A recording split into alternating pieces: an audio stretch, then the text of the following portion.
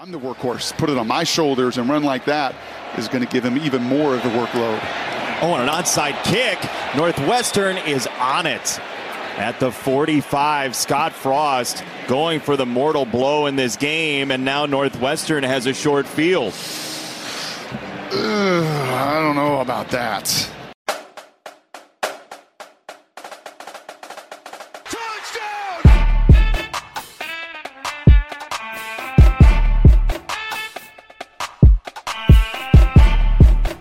Welcome to the Chatting Yardage Podcast, presented by Sports Drink.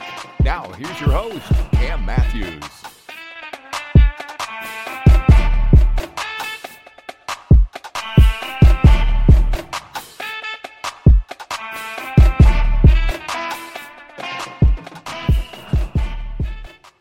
Welcome to your friendly neighborhood college football podcast. Welcome to Chatting Yardage.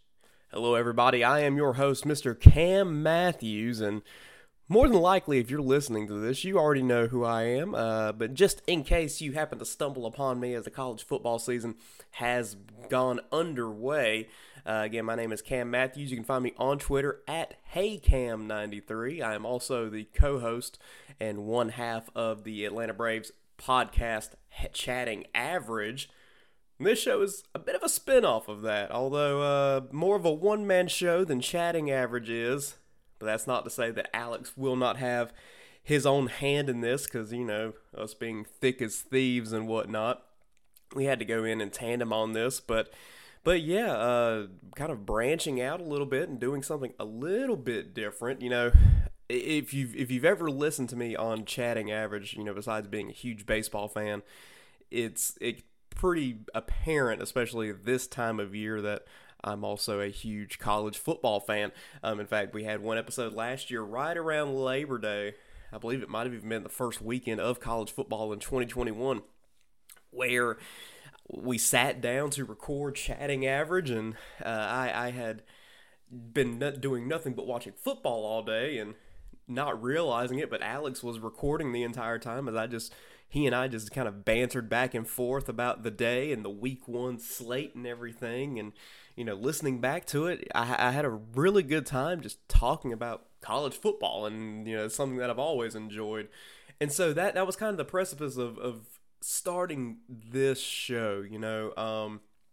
I think based off of what Alex and I both wanted Chatting Average to be, you know, when we started our Atlanta Braves podcast, we decided that, hey, you know, we don't want to be the podcast that is overly analytical or, you know, tries to be something that it's not. You know, at the end of the day, I think we just wanted to be two guys chatting baseball, and so that's really what we set out to do, and that's going to be the goal of this podcast as well. You know, I want this not to be a deep dive into rosters or wide receiver depth or anything like that, but more or less, I've spent my entire life sitting on the back decks with other people talking football, right? Talking about who's good, who's not good, talking about the storylines of the week, and essentially that's what this show is going to be. You know, it's going to be a very just casual conversation about the happenings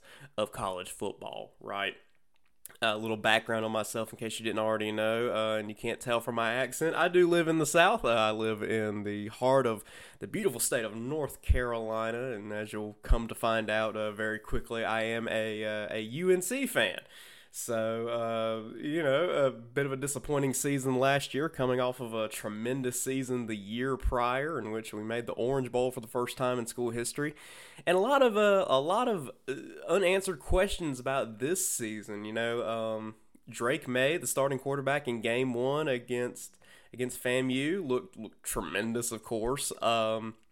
Setting a school record for most touchdown passes in a debut game. But there's a lot of questions on defense, and I'm sure at some point throughout the season I'll be taking a deeper dive into Carolina football, because I'm sure they're probably going to give me a reason to talk and rant and rave about them. But that's just a little background on me. But why this? Why this kind of podcast? Well, I spend during the football season, I spend the majority of my Saturday watching college football, just like I'm sure plenty of you do. In a way, I plan my days around who is playing when. I want to make sure that I'm seeing the games that interest me most. And that's one of the heavy themes of this show, and it will be going forward, is what games interest me and you, and what are the storylines that we're looking at. I'm looking forward to getting this started. I'm extremely excited to get this started. And see what this can grow into. It's been a very quick progression from about a couple of months ago, this idea that I had to launch this thing, to now, as I record this on Wednesday morning of August 31st, the day before really the season kicks off. I know we had some week 0 games, and we have some stories to talk about from there. We'll get into that to our next segment. But college football really feels like it kicks off tomorrow night, Thursday night, which is the same day that this show is being released. And if you're listening to it on the day it's released, happy Thursday, happy college football season. And that'll be the plan moving forward all year long, is to release these episodes on Thursday morning, so that way I can preview the upcoming weekend slate of games, which will include Thursday night games every now and then, and it certainly does this week, because we have one especially of note that interests me. So yeah, that's kind of the overall theme of the show. More or less, I want you to feel like you and I are just either sitting at the bar chatting college football, or sitting out on the front porch and enjoying a good drink and talking about the sport that we all love, especially this time of year, because it truly is the greatest time of year. Quick note on kind of the format of this show before we dive into things. I promise I won't do this every single week, but I felt it was important for any new listeners that we might have that are stumbling across my voice for the very first time. And if you haven't cut the podcast off already, well, good on you for sticking around. The show's going to have a few recurring segments on it each and every single week. We'll be reviewing some of the biggest storylines from the week. We'll be taking a look ahead at the upcoming weekend slate of games and the ones that I find interesting. And we also have a fun little segment mixed in there. I mentioned that my co-host from Chatting Average, Alex Butler, has a hand in something in this podcast, and well, you'll get to hear that later. A couple of other neat ideas that are coming through on this show that I won't spoil quite yet, but that's pretty much the gist of what you can expect from this show each and every single week. And like I said, this is brand new, and it'll be fun to see what this grows into. So that's enough about me and the show that you're currently listening to. Why don't we go ahead and dive into our very first segment here on Chatting Yardage. We like to call this segment 4 Down Territory. First down.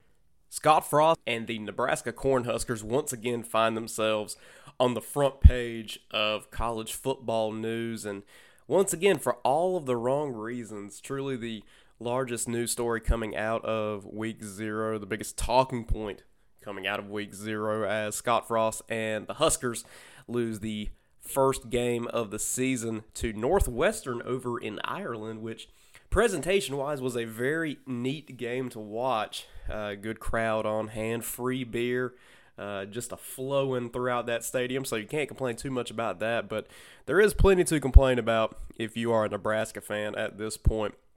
Now, they lose to Northwestern by 1 score, which continues to be the common theme under Scott Frost in this regime, losing close games under key mistakes. We're in year 5 now of the Scott Frost experiment, and this game was just a kind of a reoccurring bad movie for Frost and his coaching staff. Turnovers, special team mistakes, no mid-game adjustments. It was a game that up and through the third quarter, Nebraska was handling fairly well, and yet they lose it through some just befuddling mistakes, especially if you heard the cold open on this week's show, the onside kick when you're up 11, just kind of an interesting decision there. Normally I would say I like the aggressiveness, but for a team that really needed a win and was in a good position to come away with one in week 0, to make a decision like that is certainly confusing, to say the least. At this point, Scott Frost is now 15-30 at Nebraska. And you may have already seen this fact, but keep in mind that Bo Pelini was fired from Nebraska after going 67-27. He had a plus 40 win differential. If Scott Frost were to win his next 50 games in a row, he would still have a worse record at Nebraska than Bo did. And keep in mind that Scott Frost, when he took the Nebraska job, he was the golden child, right? He had done a tremendous job at UCF before coming to Nebraska, and there were rumors that he had offers to come to Tennessee and other larger schools, and yet he chose to go to his alma mater. The prodigal son had returned, and to this point, it just has not worked. You have to wonder from a athletic department standpoint, from a school standpoint, from a booster standpoint, is this the end of the road for Scott Frost? To this point, he has a $15 million buyout, but effective on October 1st, that buyout gets cut in half, goes all the way down to $7.5 million. And so looking at the Nebraska schedule up until that point, they play North Dakota, Georgia Southern, Oklahoma. They have a bye week on September 24th, and then they play Indiana on October 1st.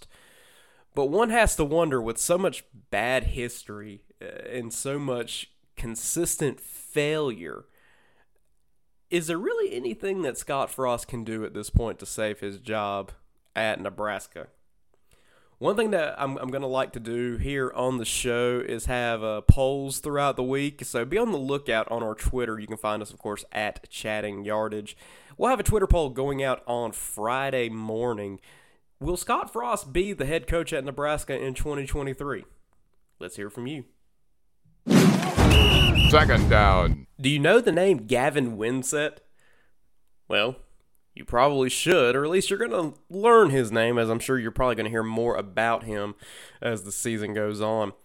Gavin is a quarterback for Rutgers who went 5-8 in 2021. He made his college debut in October last year, subbing in for a single play after Rutgers' starting quarterback in the game was sidelined with a quick injury. Sounds pretty normal, right? Well, here's what makes Gavin's story so unique. Before he even debuted in that game, he played 3 high school games earlier that fall. That's right. Just a few weeks prior, Gavin was playing high school football before making the decision to leave high school early and enroll at Rutgers. In fact, he had just turned 18 before debuting collegiately. So the interesting thing about this story, of course, not only the fact that he played high school football before he went to Rutgers University, deciding to leave high school early, is that the role that NILs are playing into these kinds of decisions. And so while Gavin isn't necessarily the first high school athlete to head to college early by any means, the fact that within a few short weeks he played on 2 very different levels of competition is simply astounding. So with NILs being so prominent in collegiate decisions, it does make you wonder just how many stories like this we may hear in the coming future. Now, Gavin has not been officially named the starting quarterback for Rutgers this coming season yet. In fact, I don't believe Rutgers has made a decision on that at all. But neat story. Be on the lookout for his name. Third down. The Oklahoma Sooners have certainly ruled the Big 12 in recent years, but last season, 2021, saw an incredible showdown between Oklahoma State and Baylor for the conference championship. First time in a while that the Sooners were not involved in a championship decision within that conference. And so what makes the Big 12 so interesting coming into this year is that there's not necessarily a clear-cut dominator of the conference like there has been in years past. It certainly feels like there's going to be more parity in this conference coming into 2022 as we saw in 21. You think about teams like Texas, Are they back? Is it too early? The Longhorns averaged over 35 points per game in 2021, but still finished 5-7. This is a team that year in, year out, the analysts like to talk about whether or not Texas has found its groove again with the impending arrival of Arch Manning next year. You know, you have to wonder what kind of steps forward Texas will be able to take before the Golden Child arrives on campus. Then you look at the Oklahoma Sooners, nearly half of their roster is new this season, and and that's coming from brand new head coach Brett Venables, who comes over from Clemson after a long tenure there and a couple of national championships. There's a lot of new with the Sooners. So how exactly does that come into play this season? I look at a team like West Virginia. They're always a bit of a sleepy pick, always a team that has never quite taken the next level. Of course, they had that one opportunity 15 years ago, and it didn't quite work out for them. We'll talk about that a little bit later. But this is always a consistently slightly above average team. They've appeared in a bowl game 18 of the last 20 years, which feels kind of astounding. But they're also coming off of a disappointing 6-7 last year. But if there's one thing that I've learned in watching college football is that you never quite count the West Virginia Mountaineers out because they always find some kind of spark each and every single season. Now we look at the runner-up for the conference last year, Oklahoma State. They've seen some turnover with their coaching staff and the transfer portal. And this offense actually had its struggles in 2021 despite being in a conference known for offense. But Mike Gundy seems to know how to turn the dials and twist the knobs to get this Oklahoma State team going. But can they take the next step? They've been close in years past, but have never quite been able to get over the hurdle. And then there comes to Baylor, the defending conference champions coming off of a 12-win season. Just an impressive season last year for the Baylor Bears, who had a quick turnaround from a program that was in disarray just a few years ago, thanks to the actions of Art Briles and others.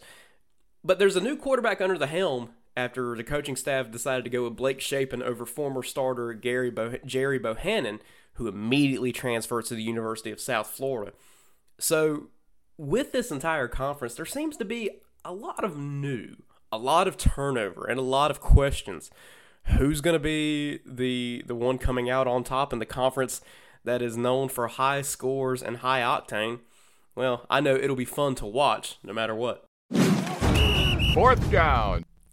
The theme of new doesn't apply to just the Big 12 Conference, but across the entire college football landscape, this offseason saw more coaching turnover than perhaps we've ever seen before, and there's a lot of new coaches in new places, new faces in new places, one might say.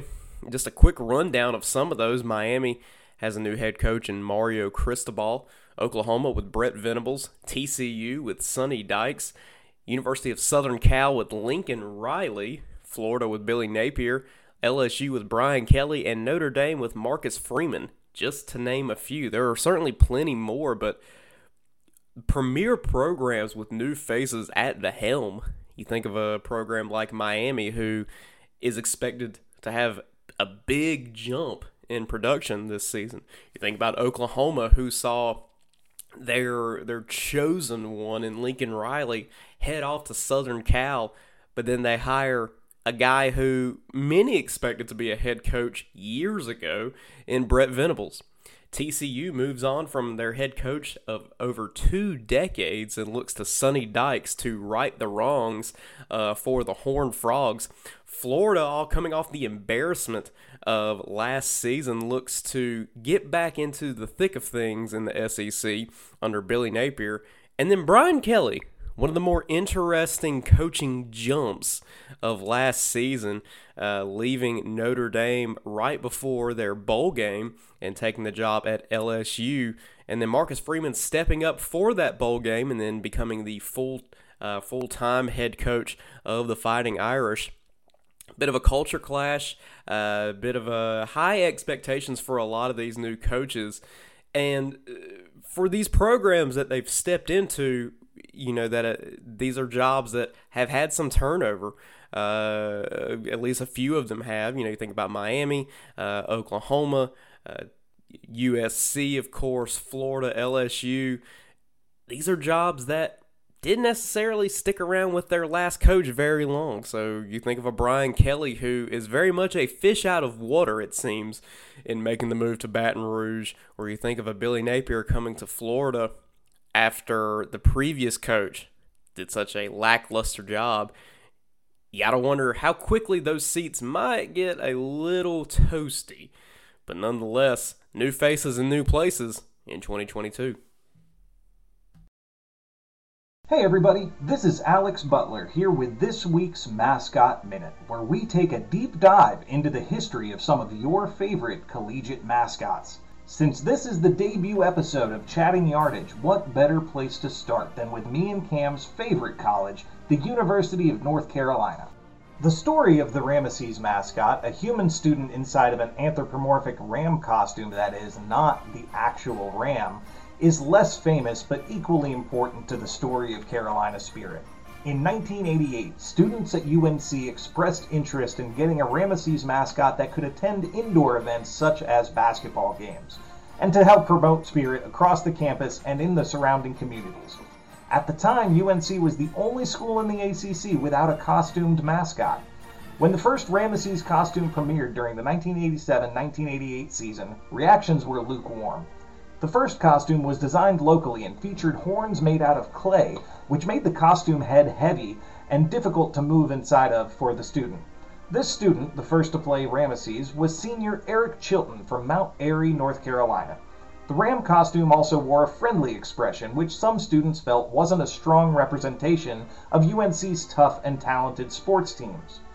In the October 21, 1988 edition of the Daily Tar Heel, a senior named Mike Eisenhower was quoted as saying, "I definitely think that we should get a new one. The mascot looked real wimpy. If there's going to be a new one, it should definitely be meaner." Students wanted the mascot to look more like the familiar face of Ramesses seen on the UNC logo, with a tougher and more determined expression on his face. The new costume was designed by Stagecraft, a Cincinnati-based company that also designed the Demon Deacon costume for Wake Forest University. The newly designed Ramesses costume premiered at the January 1989 basketball game versus NC State. He was designed to mirror the Ramesses of the school logo, with a fierce scowl on his face, a Carolina blue jersey, and a small hat. The new mascot, the true identity of which was cloaked in secrecy, was elected from 12 people who auditioned. He attended both cheerleading and mascot camp for training. The mascot, not identified by name in the January 30th, 1989 edition of the Daily Tar Heel, explained how acting worked when inside of the costume. "Emotions have to be expressed with hand and body movements," he said, noting that all of the movements had to be exaggerated. This version of the costumed Ramesses was more popular than the original and became a crowd-pleasing addition to both athletics and community events. This vision remained in active service until the late 1990s, when the costume was updated to the current design familiar to UNC students of today. The new design achieved a desired middle ground between the happy-go-lucky initial design and the grumpy Ramesses of the 1990s. Today's Ramesses was designed to look muscular and intimidating, and he has become a familiar sight at Carolina sporting events. Are there any mascots that you'd like us to feature on Mascot Minute? Hit us up on Twitter at Chatting Yardage to let us know. Once again, I'm Alex Butler, and this has been your Mascot Minute. Big shout out to Chatting Yardage's official mascot correspondent, Mr. Alex Butler. You can look forward to, as Alex mentioned, a new mascot feature each and every single week here on Chatting Yardage. And of course, if you have any suggestions, be sure to shout them out to us on Twitter at Chatting Yardage. Now it's time to jump into our next segment, folks. This is Pick Six. This is the Pick Six segment, in which I throw out 6 games to you of the upcoming slate that I think you should have some interest in. Again, these are just the games that I happen to find interesting, and I'm going to tell you why maybe you should keep an eye on them over the next coming days. Now, of course, this is week one. Week one stretches out across an entire holiday weekend as it has over the past few years, starting all the way on Thursday and lasting through Monday night, which is really cool. So be on the lookout for these games, because I think we got a few fun ones this week that are certainly going to have some neat storylines. First one we'll talk about is West Virginia versus Pitt. That game is a Thursday night kickoff on 7 p.m. So if you are listening to this on the morning that this show releases, by golly, be on the lookout for this one. The Backyard Brawl makes its return. The first Backyard Brawl since 2011, in which West Virginia won 21-20. Now, of course, West Virginia has taken 3 of the last 5 meetings in this classic rivalry. Pitt does lead the overall series 61-40-3. There's 3 ties in there because, of course, these two teams have played since 1895. This is a incredibly historic rivalry between two schools that are, I think, separated by about 75 miles, if that. But it feels so crazy that these teams haven't played since 2011. In fact, the last time that they played each other, it was the final meeting where both teams were in the Big East Conference. Now, of course, West Virginia is in the Big 12, while Pitt is in the ACC. So things have changed since the last time these two schools met each other. And I made mention of it earlier, but we'll talk about it here now.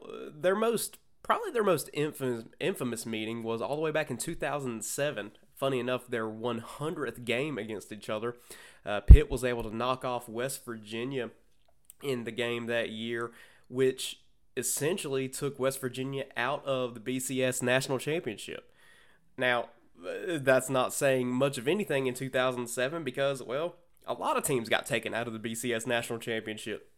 2007, 15 years ago, was the most tumultuous college football season that we have ever seen, and it's crazy that we're already a decade and a half away from that incredible season, all of which started with Appalachian knocking off Michigan at the Big House in week 1. So it's cool to see this rivalry between West Virginia and Pitt get renewed. Now, Pitt, of course, is coming off of a conference championship season last year in the ACC, while West Virginia went 6-7 last year.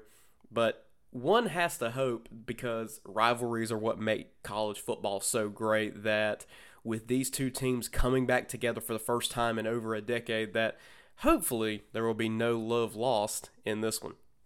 Now, the next game we'll talk about is number 5 Notre Dame versus number 2 Ohio State, kind of the key game of the week. From a national standpoint, I believe College Game Day will be on location in Columbus at Ohio State.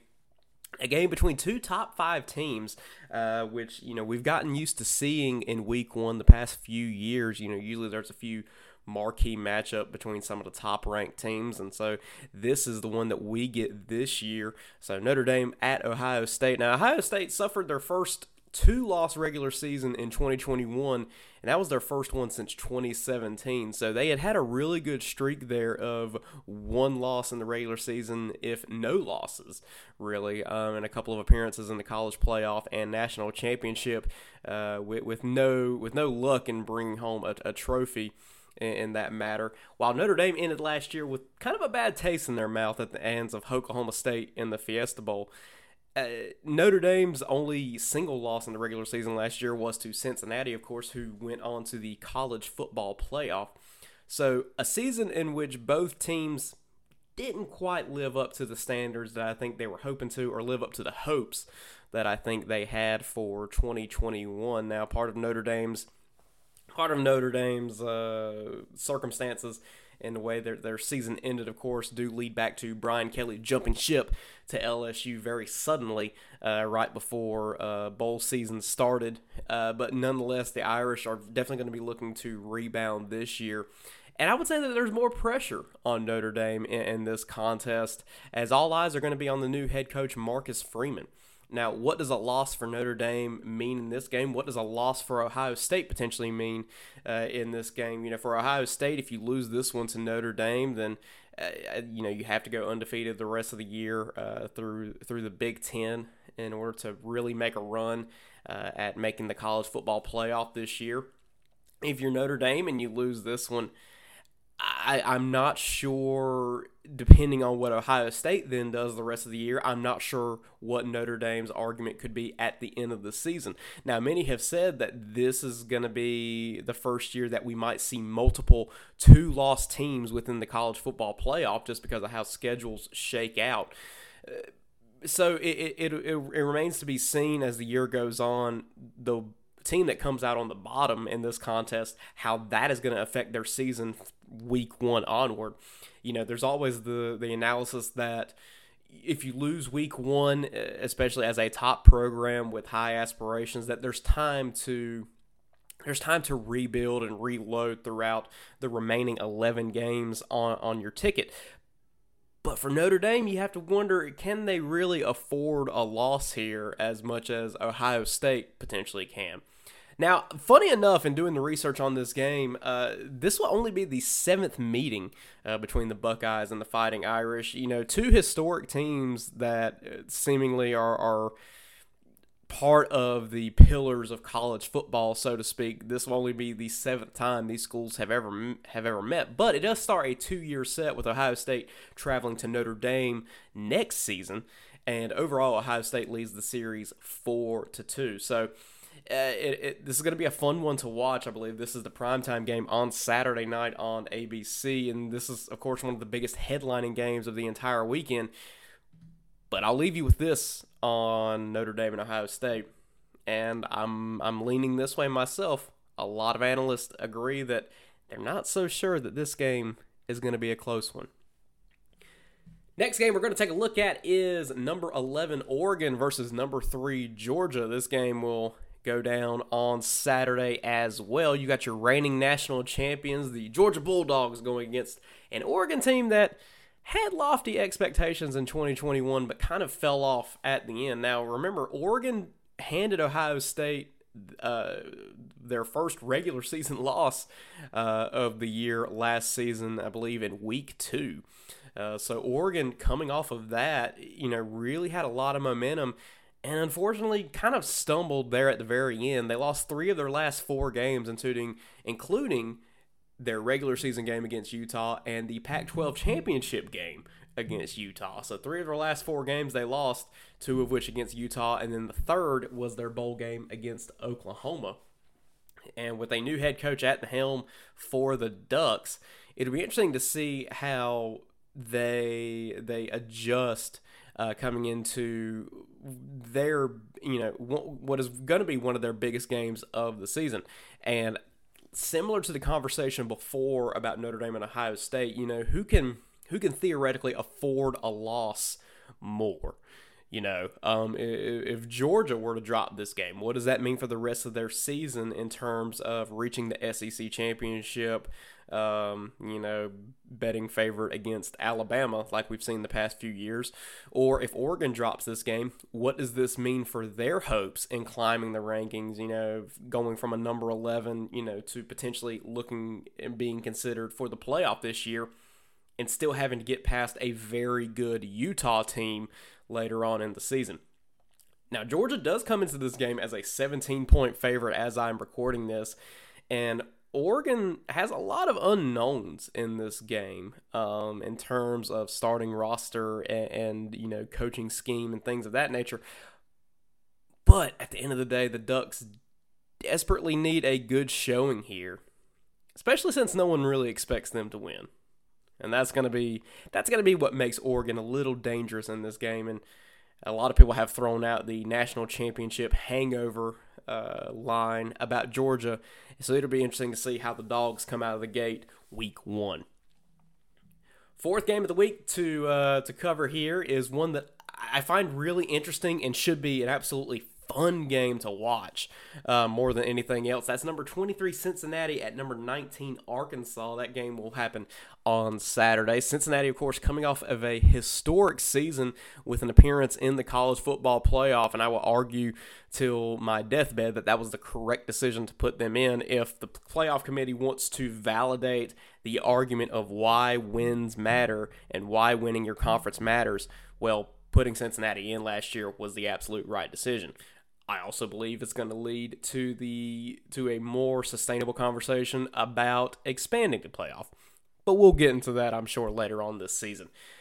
Arkansas, however, is looking to build off of a very impressive 9-4 campaign last year, which included a victory over Penn State in the Outback Bowl. Now, Arkansas, the year prior, had a losing season, but then they come in second year under Sam Pittman and put up a 9-win campaign in 2021.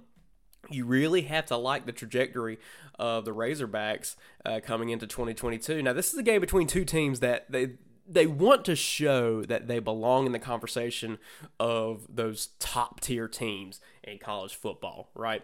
So you got one that's wanting to show that 2021 was not a fluke in Cincinnati. You know, the Bearcats want to show that them making the playoff was not a one-and-done type conversation, that they are here to stay and continue making a statement. Now, they are ranked number 23, so there's not exactly the highest of hopes for them, but Cincinnati is going to be looking to climb week in, week out, and a good way for them to do that is to start with a win over a very good Arkansas team.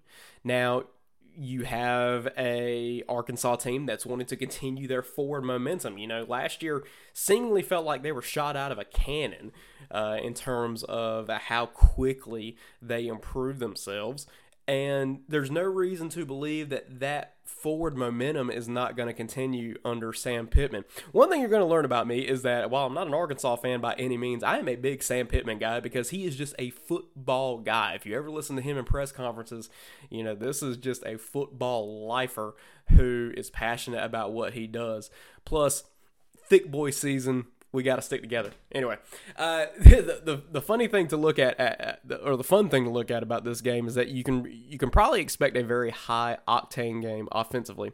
And why I say that is because Cincinnati is showcasing an experienced offensive line up front. They're returning all 5 starters from their offensive line last season, and part of what can make a college team so good is the trench warfare, so to speak. And so Cincinnati is boasting a ton of experience in front of their quarterback this year.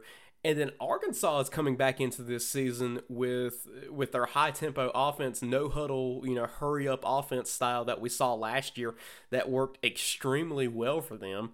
So it's going to be a really fun game. You can probably expect a very fast-paced game that, both of these teams are going to come in knowing that they've got to make a statement win. And those are some of the more fun games to watch. So looking forward to Cincinnati and Arkansas on Saturday. A Friday night game that we have that's going to be an interesting one to keep up with for a few different reasons. It will be TCU versus Colorado. Now, it's kind of a quick transition going night and day from Cincinnati and Arkansas to TCU and Colorado. We're gonna go from two teams looking to build on success to two teams trying to find some new success. Now, the Horned Frogs and the Buffalo both finished 2021 with losing records, and TCU gonna have a very new look this year for the first season since the year 2000. They will be starting a season without Gary Patterson at the helm, while Colorado looks to a brand new offensive coordinator to get things going for them. This is a game between two teams that are going to be looking to find themselves. And so I believe this is a 10 p.m. start on Friday night. So, if you're still up or if you're coming in from the local high school football game, this will be a good one to turn on. And funny enough, this is a game between two teams that are playing for the first time ever. And so those are always fun to keep up with as well. Sixth game of the week that you should have an interest in. Number 13, NC State on the road going to ECU and playing the Pirates. Now, of course, NC State is coming into this season with their best team in years.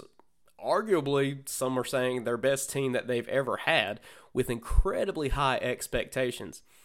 ECU, however, comes into this season coming off of a 7-5 record last year, and the reason that this game is of note is that while ECU is not necessarily the team that they were 10 to 15 years ago, the Pirates host one of the most incredibly challenging stadiums to play in if you're a visiting team. There is just if you've ever been to an ECU game, say what you will, about the school. Of course, the school has its own reputation, especially those who went elsewhere across the state of North Carolina. And, or especially if you pull for an ACC team, ECU's kind of that redheaded stepbrother that, you don't necessarily let into the fort to come play with you. ECU is just an incredibly challenging place to play at and always has been. There's just a lot of energy there. They have a passionate fan base.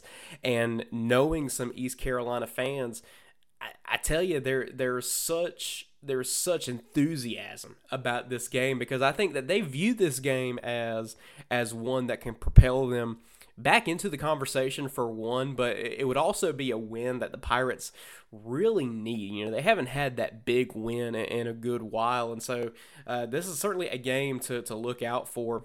There's not going to be any love lost in this one, as as ECU will always have a chip on its shoulder whenever it plays other in-state ACC teams, whether it be State, Duke, Carolina, Wake Forest, whomever. So a fun one to watch, and it's a game to look out for. I'm not so sure I'm confident enough to say I'm putting it on an upset alert, but certainly others are. So that is your pick six games of the week. Each and every single week, I'll be posting those games as well on the Chatting Yardage Twitter account in a neat little graphic with all of the broadcast information, day and time, so that way you can keep up with those. But in that post, be sure to reply back with games that you think I should be on the lookout for in the coming weekend. We're in the full swing of things now as we hit week one of the college football season, and I will never say no to somebody suggesting a game that I should check out. So be sure to be part of the conversation, of course, on our Twitter account at Chatting Yardage. Well, now it's time to jump into our final segment, one that we'll do each and every single week. Folks, this is The Extra Point. The Extra Point is a segment in which I'll close out the show each and every single week. It'll be a mix of either giving kudos to a program out there that has done something neat, or maybe kind of a final rant and ramble on my part. This week's Extra Point goes out to the University of Central Florida. Now, UCF has announced that they will be adding a Spanish radio crew to their booth for all home games this season, and it'll be hosted by the Spanish crew for the Tampa Bay Buccaneers and the Orlando Soccer Club, so bringing in a very experienced radio crew for that Hispanic market. Now, why exactly is this a smart move? Well, over 25% of Florida's population are Hispanic or Latino, and over 27% of the UCF student body are Hispanic or Latino. So kudos to UCF for really tapping into a market that is growing in the United States, but especially in that region specifically, and for a community that is becoming more and more involved in the football fandom, as we've seen at the NFL level, of course, especially with other teams adding their own Spanish broadcasting crews. Well, that's going to do it for this week's episode of Chatting Yardage, the debut episode of Chatting Yardage. We certainly hope that you have enjoyed it so far. And the way we're going to close out the show each and every single week is we're going to end with a fight song of the week. We'll be picking a random fight song from a random university as our outro music each and every single episode. So that's a really fun part that, again, you can be part of the conversation of, to suggest different fight songs that you think we should close this show out with. We'll be closing out week one with our fight song of the week, Charge On by the UCF Marching Knights. My name's Cam Matthews. We'll talk to you next week.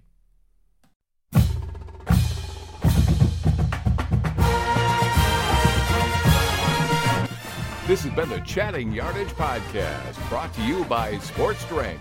Want to be part of the conversation? Follow the show on Twitter at Chatting Yardage. We'll see you next week for another brand new episode.